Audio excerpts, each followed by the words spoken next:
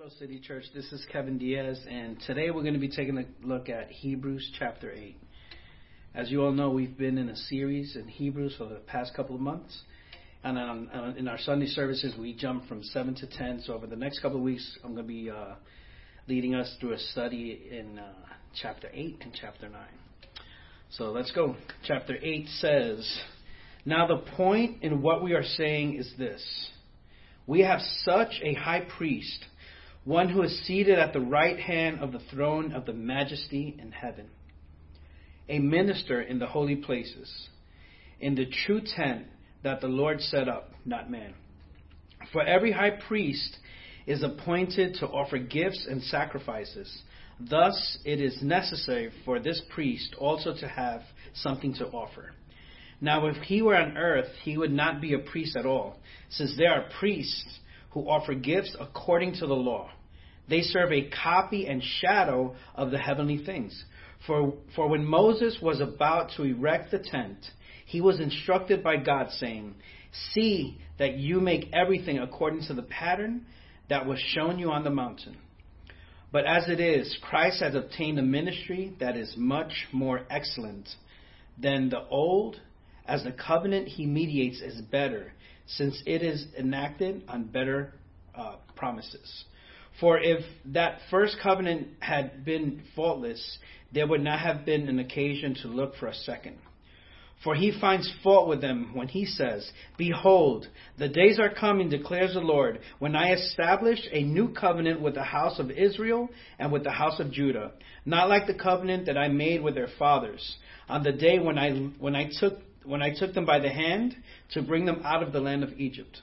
For they did not continue in my covenant, and so I showed no concern for them, declares the Lord.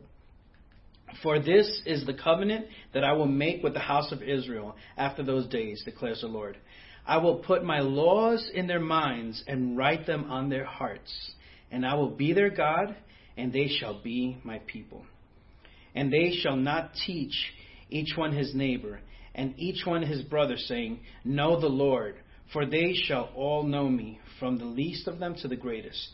For I will be merciful toward their iniquities, and I will remember their sins no more.'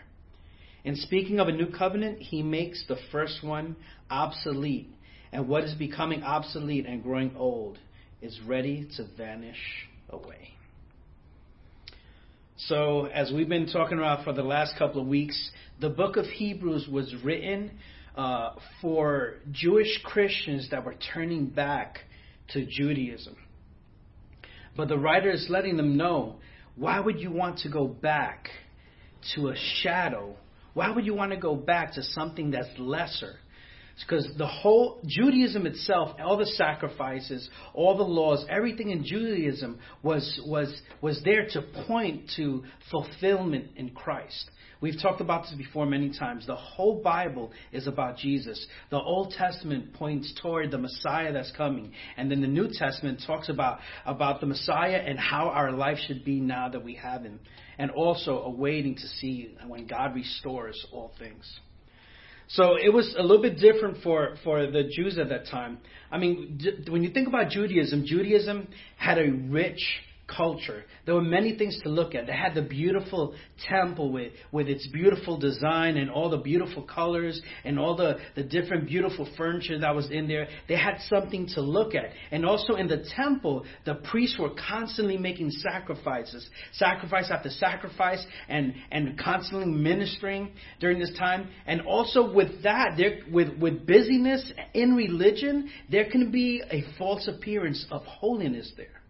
So some of the Jews, the Jews that did not come to Christ, were trying to lure them back and telling them, hey, look at this. We have this. We have this. We have Moses. We have the temple. We have all these things. But we know that everything was there, and it pointed towards Christ, and it was fulfilled through Christ. The people would come from all over the known world at the time. All the Jews would come 2 or 3 times a year and come to bring their sacrifice to the Lord at that time. And like I said, this was constantly work after sacrifice after sacrifice. And it's something that when we look at that, we know that now we can rest and the Lord. So why would you want to go backwards? Why would you want to go to the shadow of things instead of the fulfillment? And I once heard a pastor say like this, that if he had a picture of his wife, if, let's say he went away and he had a picture of his wife and he got home, and if she's not going to stay there looking at the picture when his wife is sitting next to him on the couch. So why would you want to go to the picture or the shadow of things when you have the fulfillment right there in front of you? So like I said, the whole book of Hebrews is urging the Jewish Christian to remain and to stay in what is the fulfillment of everything that they knew before. So in the last couple of chapters, the writer had spoke about Jesus' credentials as a high priest. He said that the priestly ministry of Jesus was greater than the priestly ministry of Aaron. The priestly ministry of Jesus was an order in the priestly order in the order of Melchizedek. And Jesus was righteous, so he did not have to make his sacrifice for his own sins. When the Aaronic priesthood, they had to make sacrifice for their own sins because they were sinful. So these last chapters were just pointing to this one moment, because he starts this chapter saying, now the point in what we are saying is, or in other words, he is saying the main point is. So he was saying, and in this chapter he says that Jesus' work is superior, and that he ministered from a superior tabernacle, while the Aaronic priests ministered from a tabernacle that was a physical place, that was made as a representation of the throne room of God. Jesus is up there in the heavens ministering from a better tabernacle. And he also says that the authority by which Jesus ministers is better. In other words, by the authority of the new covenant is better. The new covenant that came through Christ was better than the old covenant. And we're going to take a look at that. So let's see. The first point I want to make here is that Jesus ministered from a better tabernacle. In verse 1 it says, now the point in what we are saying is this. We have such a high priest, one who is seated at the right hand of the throne of the majesty in heaven, a minister in the holy places, in the true tent that the Lord set up, not man. So because Jesus is ministering from a better tabernacle, then that means that his priestly work is better. So, like I said before, the priests, the Aaronic priesthood, they used to minister from a tabernacle that was made by the people of Israel. Moses was given the design by God, and they had to make sure that they created the design exactly the way that God had told them to. But when we look at these verses here, it says that it says, he who is seated at the right hand of the throne of the majesty in heaven. So Jesus sits, which is a symbol of authority and also of completion, of rest. Jesus had completed, and he continues to make intercession for us, but the sacrifice that he made for us was complete. He made a sacrifice. He gave himself up, and this sacrifice was once and for all. So he sits on the right hand of the Father. Meanwhile, in the Aaronic priesthood, they're continuing to make sacrifice after sacrifice after sacrifice. And Jesus, he's sitting at the right hand.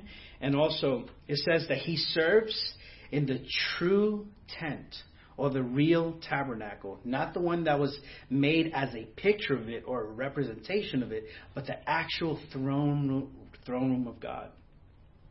So the sanctuary here on earth, the tabernacle here on earth, was a reflection. It was a shadow. It was not a real one, but like I said, it was made to be a representation of what was in heaven. So Jesus ministers from a better tabernacle. And also, the second point I want to make is that Jesus' sacrifice is better. It's a better sacrifice. Verse 3 says, for every high priest is appointed to offer gifts and sacrifices.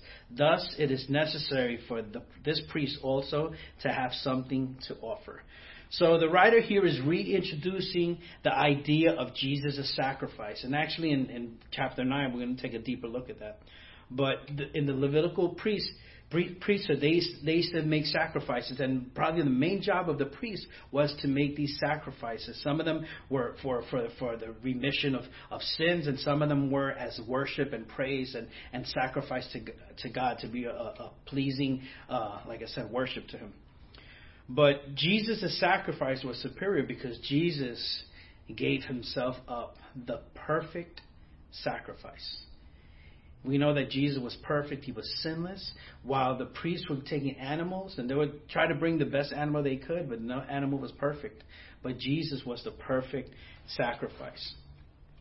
So, and we know that even though when these sacrifices were made in here on earth, those sacrifices were able to maybe cover up sin, but they would not remove sin the way that Jesus sacrificed it.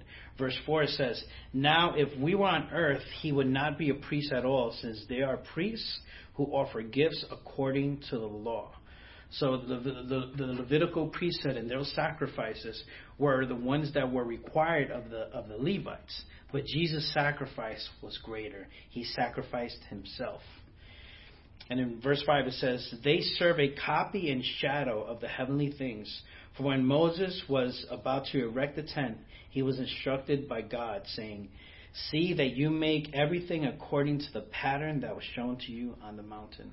Like I said earlier, so there were chapters upon chapters of all the design, the materials that were needed, how much everything measured, the color of everything, all this. There was a very intricate design that was given to Moses by God, and everything had to be followed exactly the way that God had told him to do it.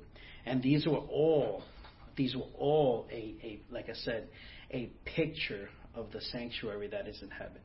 So as beautiful as it was, it doesn't compare to the beauty of the throne room of God. And I can't wait to get there one day and to see that. So it says here that it was a copy of the tabernacle. In verse 5 it says, "They serve a copy and shadow of the heavenly things." So Christ is up there, and everything that was made here is supposed to be pointing to that. So also the next point is that He served from the authority of a better covenant.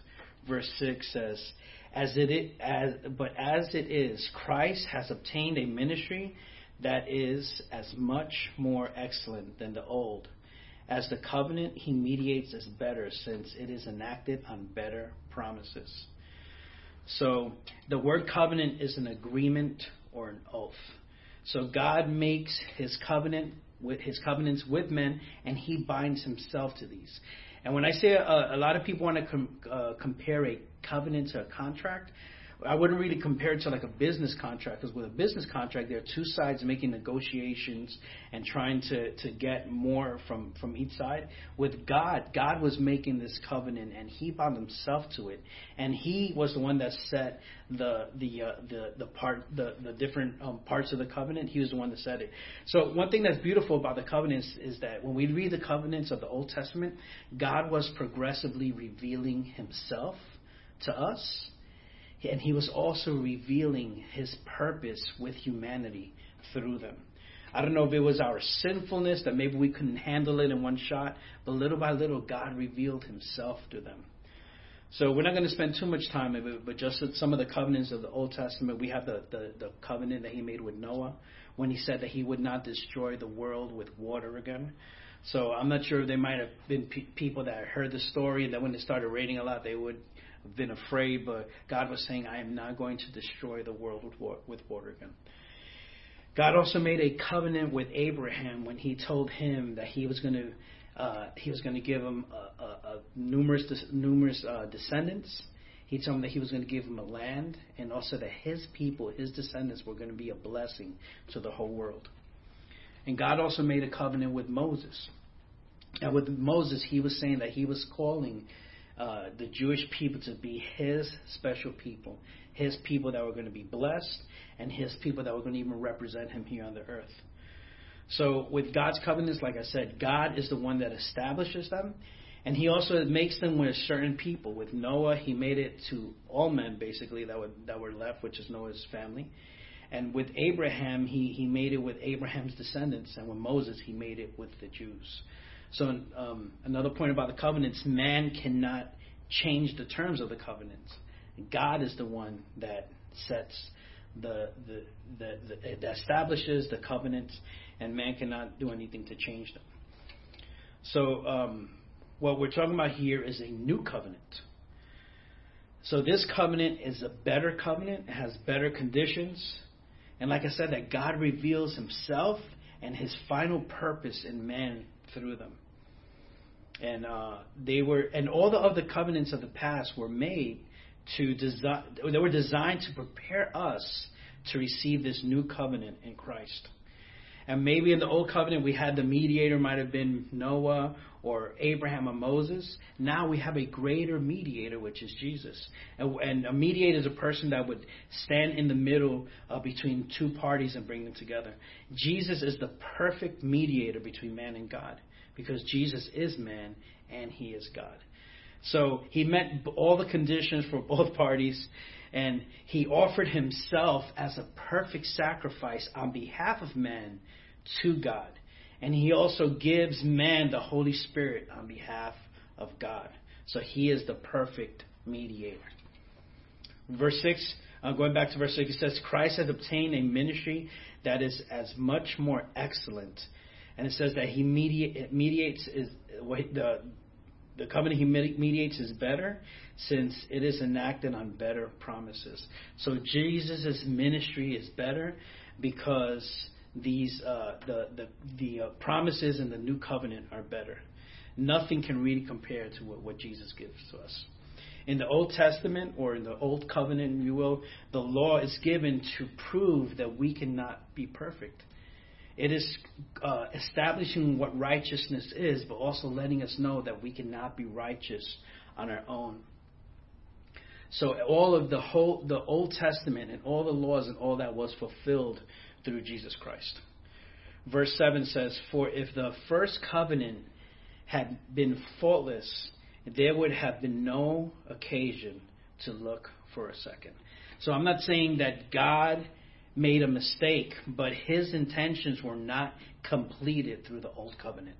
They were completed through Christ in the new covenant. So the old covenant or the law would not make men righteous, and it would not restore things. It would not restore the relationship between us and God just the way that Jesus did. But in verse 8 it says, For he finds fault with them when he says, Behold, the days are coming, declares the Lord, when I will establish a new covenant with the house of Israel and with the house of Judah, not like the covenant that I made with their fathers on the day when I took them by the hand to bring them out of the land of Egypt. For they did not continue in my covenant, and so I showed no concern for them, declares the Lord. So here the writer of Hebrews is quoting from Jeremiah 31:31. And like I said, it's not saying that God cannot fulfill the covenant. What it's saying is that man did not fulfill the covenant. So about six centuries before Jesus came, the Lord was speaking through Jeremiah saying, I will establish a new covenant.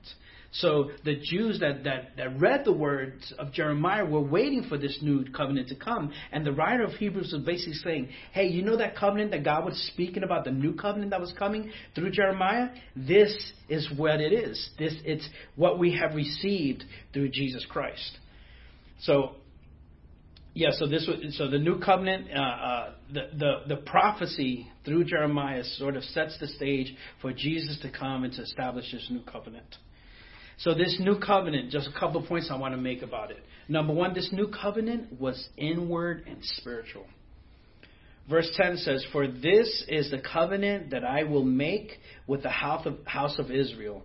After those days, declares the Lord, I will put my laws in their minds and write them on their hearts. And I will be their God, and they shall be my people.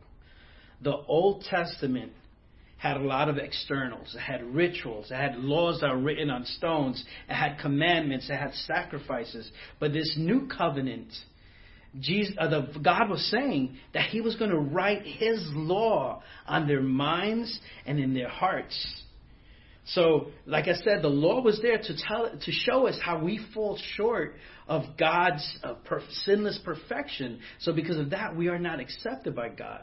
But Jesus came to fulfill the law, and also the law would expose what sin is. It would tell us where we're wrong, but it had no power to transform us.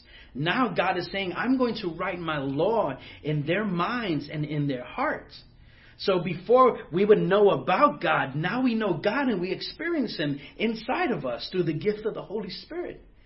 The Spirit of God has been given to us, and now we know God more intimately. It's not just knowing about Him. It's not just knowing what He says, but knowing and experiencing Him inside of us. The law would expose sin, but now with the new covenant and the Spirit of God living inside of us, it has the power to transform us and to make us not live in sinful ways anymore. It also gives us the desire to overcome, the desire to live according to God's ways, the desire to worship Him with our lives. They did not receive that before. It was more of an external thing. It says, I will put my law in their minds and write them on their hearts. And I will be their God, and they shall be my people. Now we have this willingness and this hunger and this thirst to do God's will. We know Him by the internal Spirit. We have intimate knowledge of God. And this is the beauty of salvation, where it's not just God saying something like this is what.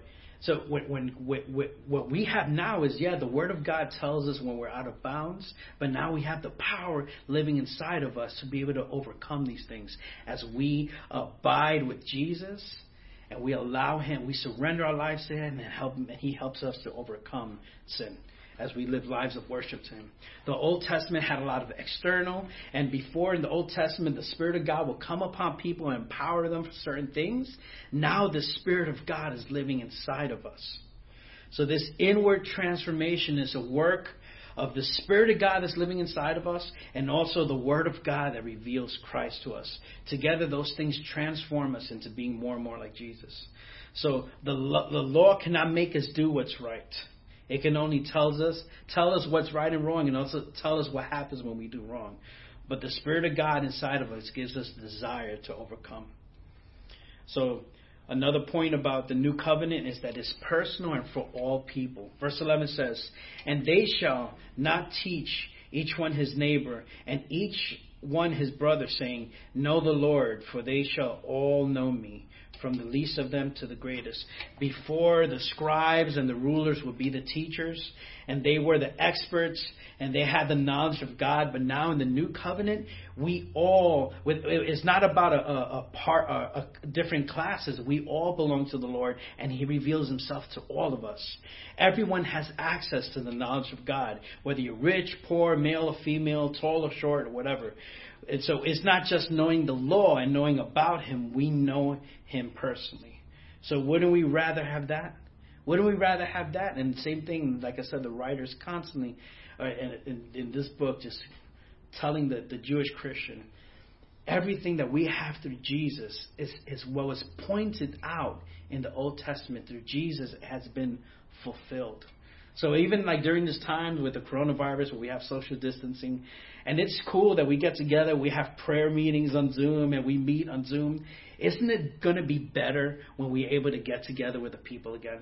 So it's almost like, like that. Like we have that picture, we see people in these flat screens, but it's good to see people in 3D when we get to see them. So another thing is that the new covenant deals with our sin.